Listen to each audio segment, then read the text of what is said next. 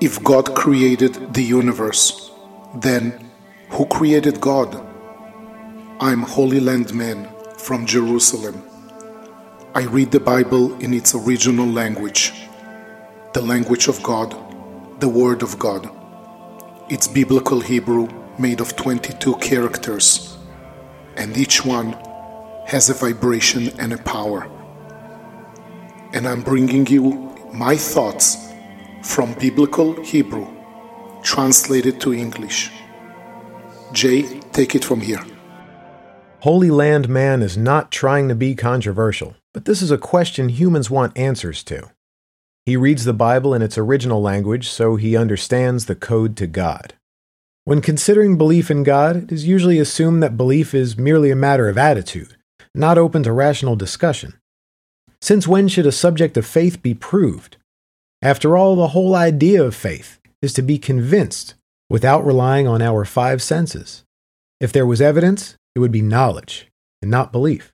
Not that there is a fundamental problem with knowledge about the existence of God, but most believers openly declare that their belief in God is nothing but, surprise, surprise, faith. And if this is indeed a belief, then why suddenly demand to prove it? You can ask them to try to persuade you, explain what leads them to this belief, and so on.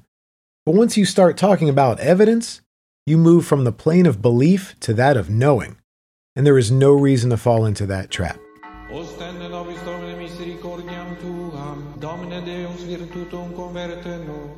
Can we actually explain the universe? Because something can still be said about evidence. Contrary to popular belief, the existence of God is one of the most proven facts there is. In fact, it is proven at least as much as the existence of gravity, as I'm about to explain. It is in man's nature that when he encounters a phenomenon, he seeks an explanation for it. If he finds an object, he asks what the reason is for his possession of such an object in such a place. If he sees a natural phenomenon, he asks what the explanation for its occurrence is. What is an explanation? There are two types, the position on the familiar and the position on the unfamiliar. The position on the familiar means to explain phenomenon X by relying on phenomenon Y, which is already familiar to us. The position on the familiar means to explain phenomenon X by relying on phenomenon Y, which is already familiar to us. For example, if we see a clock lying on the table in front of us, we explain its existence by humans making it and placing it on the table. This is because we know the existence of human beings, and we know that they make watches and place them in all sorts of places. The position on the unfamiliar, on the other hand, is required when there is a phenomenon before us for which we do not know the cause. Although we do not know it, the existence of the phenomenon requires an explanation. We therefore assume in this case the existence of a new type of factor, which we have not previously known, that will serve as an explanation for the phenomenon. For example, if the first person to land on Mars discovers an unfamiliar electronic device there, an explanation for the existence of that device will be required. In this case, since we do not know any factor for it being produced and put there, we will have to add to our picture of reality the existence of a new factor, some entity, with the power and intelligence needed to produce such a device. While we cannot know much about the features of that entity beyond what can be deduced from the examination of the device, the existence of the device will be considered as the strongest proof that a foreign entity actually exists. Holy Land Man explains the explanations like this.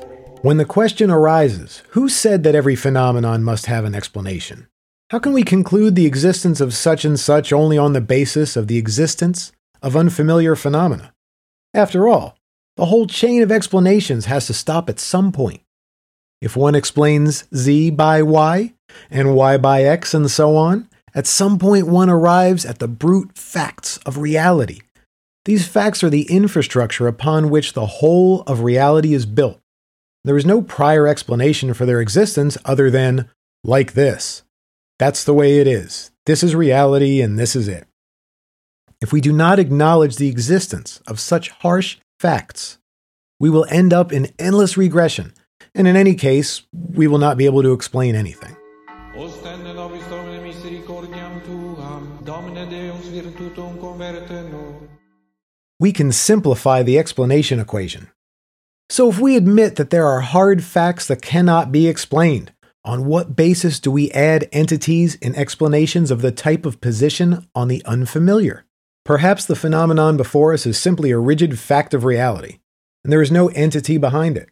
In the example we gave, maybe the electronic device on Mars has just been there ever since time began, and no one made it. Why multiply entities unnecessarily? The principle of logic is to seek the simplest explanation that accounts for the most data. There is no clear answer to this question other than human intuition, which pushes us to seek as basic explanations as possible and not to stop the chain of explanations too soon.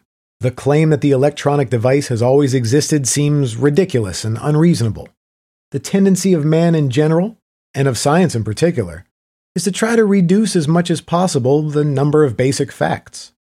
If a basic explanation for some phenomena can be found, it is better to adopt it than to attribute each of these phenomena a status of hard fact in itself. In fact, one of the tests of successful scientific theory is its ability to economically explain as many phenomena as possible, even if it explains them through the position on the unfamiliar. Here we come to gravity, for example. Newton was not the first person to have an apple fall on his head. People have known this phenomenon since time immemorial. Nevertheless, Newton was the first to give a comprehensive explanation of all the phenomena of various falls, and of many other phenomena, such as the tides and the motion of the stars in the sky. This is through his conclusion that there is one force behind all these phenomena: gravity. Let's talk about gravity as a paradigm example. Explaining these phenomena through the existence of gravity is an explanation of the kind of position on the unfamiliar. After all, until Newton, the scientific investigation did not recognize the existence of such a force. No one, including Newton himself, saw gravity directly. All that can be seen is the various phenomena of falling, etc., from which it can be deduced that there is some force behind them. Newton added a new factor to the worldview, and through it explained the familiar. Here the question arises: who said that there is one force behind all these phenomena? Maybe these phenomena occur simply because they occur. Apples fall, tides happen, stars rotate, simply because that's what apples, water, and stars do. Any such event can be a tough fact in itself. Why assume that there is such a thing as gravity? The answer, as before, is that it is simply human intuition. This seems more true to us. Such a uniform explanation seems to us to make more sense than to assume that each event and each phenomenon is a separate hard fact. If one force can give such an explanation to many phenomena, it is better to see it in the basic fact, and not every phenomenon in itself. If we do not assume the existence of gravity, we will have to assume the existence of countless basic facts, one for each event of a fall somewhere in the universe, all of which are independent of each other, and that seems less likely to us. Ostende nobis Domine misericordiam tuam, Domine Deus virtutum converte nos. Describing, but not explaining. It is true that there are people who deny the existence of gravity. According to them, Newton did not create the existence of any entity whatsoever, but only accurately described what was happening. He did not explain the phenomena. He only described them. According to this approach, there really is no such thing as gravity. Every phenomenon of falling is a basic fact in itself, for which no explanation can be sought. Now, there are all sorts of issues with this approach, but we're not going to go into them at this time. For that matter, we will accept it as legitimate, although we must admit that it sounds very counterintuitive. Our human nature requires cost-effective, basic explanations of the kind such as gravity. But perhaps the problem is with us, in our human psychology. Perhaps such basic beings do not exist outside our imagination. Not only gravity, but also the other entities that science has added to our world without anyone ever seeing directly. Atoms, electrons, neutrons, quantums, and so on. All of these were invented to provide explanations by way of the position on the unfamiliar, and perhaps they really do not exist. Having said this, one can understand why the existence of God is a proven fact just like the existence of gravity. like gravity, God also constitutes an explanation for many separate phenomena. The existence of the universe, laws of nature, living and human beings, consciousness, miracles and experiences of revelation, and so on. We will focus for the sake of interest on the existence of the universe and the laws of nature. Why does a universe exist at all? Why are there fixed laws of nature which operate with such precision? These questions can be answered in the following way. The universe and the laws of nature are basic facts, for which no more basic explanation can be sought. Indeed, it is just as much that can be argued about the fall of apples and the rotation of stars.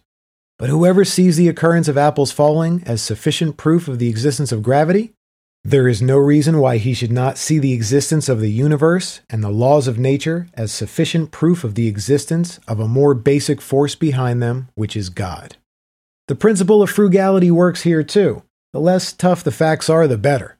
If so, it is better to see in the existence of God the explanation for the existence of the universe, for all the phenomena and laws and nature in it, and to see it in this singular hard fact, rather than to attribute to each phenomenon an independent status of hard fact. In other words, both gravity and God are an explanation for reality, through the position of the unfamiliar. He who senses gravity has no reason to not believe in God, and he who denies God can equally deny gravity. In terms of their proofs, both are equal.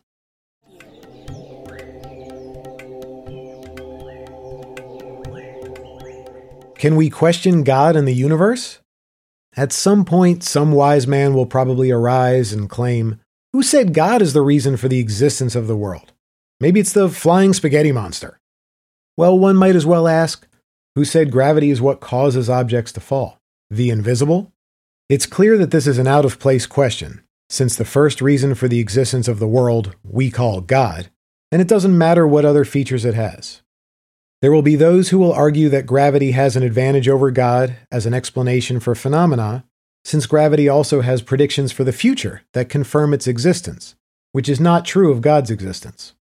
There are several answers to this. First, not every explanation must also have predictions for the future. For example, if we find a giant crater on Earth, we can explain it by assuming the existence of a giant meteor that collided with Earth somewhere in the distant past, even if we have never heard of such meteors. This is a perfectly legitimate explanation, even though it does not necessarily have predictions for the future. We are not obliged to say that a similar meteor will hit Earth again sometime. This is true of the object found on Mars. The theory that someone created it does not have to be predictive for it to be considered a good explanation for its existence. The same is true for the existence of the universe and the laws of nature. The existence of God is an explanation for them, even without a prediction for the future. Second, one can say that the existence of God includes prophecies. For example, God established the laws of nature.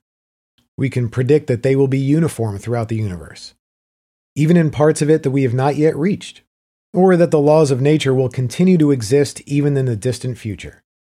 There is something to be discussed in these claims, but let's not go into that right now. Third, if we go through a sharp transition from the God described so far, to the God of Judaism, for example, and attribute to the creator of the universe also the attribute of being the giver of the Torah, then we can say that the fulfillment of Torah prophecies, like the survival of Israel in exile, is a kind of predictive accuracy. For these are the prophecies we would not expect to see without God.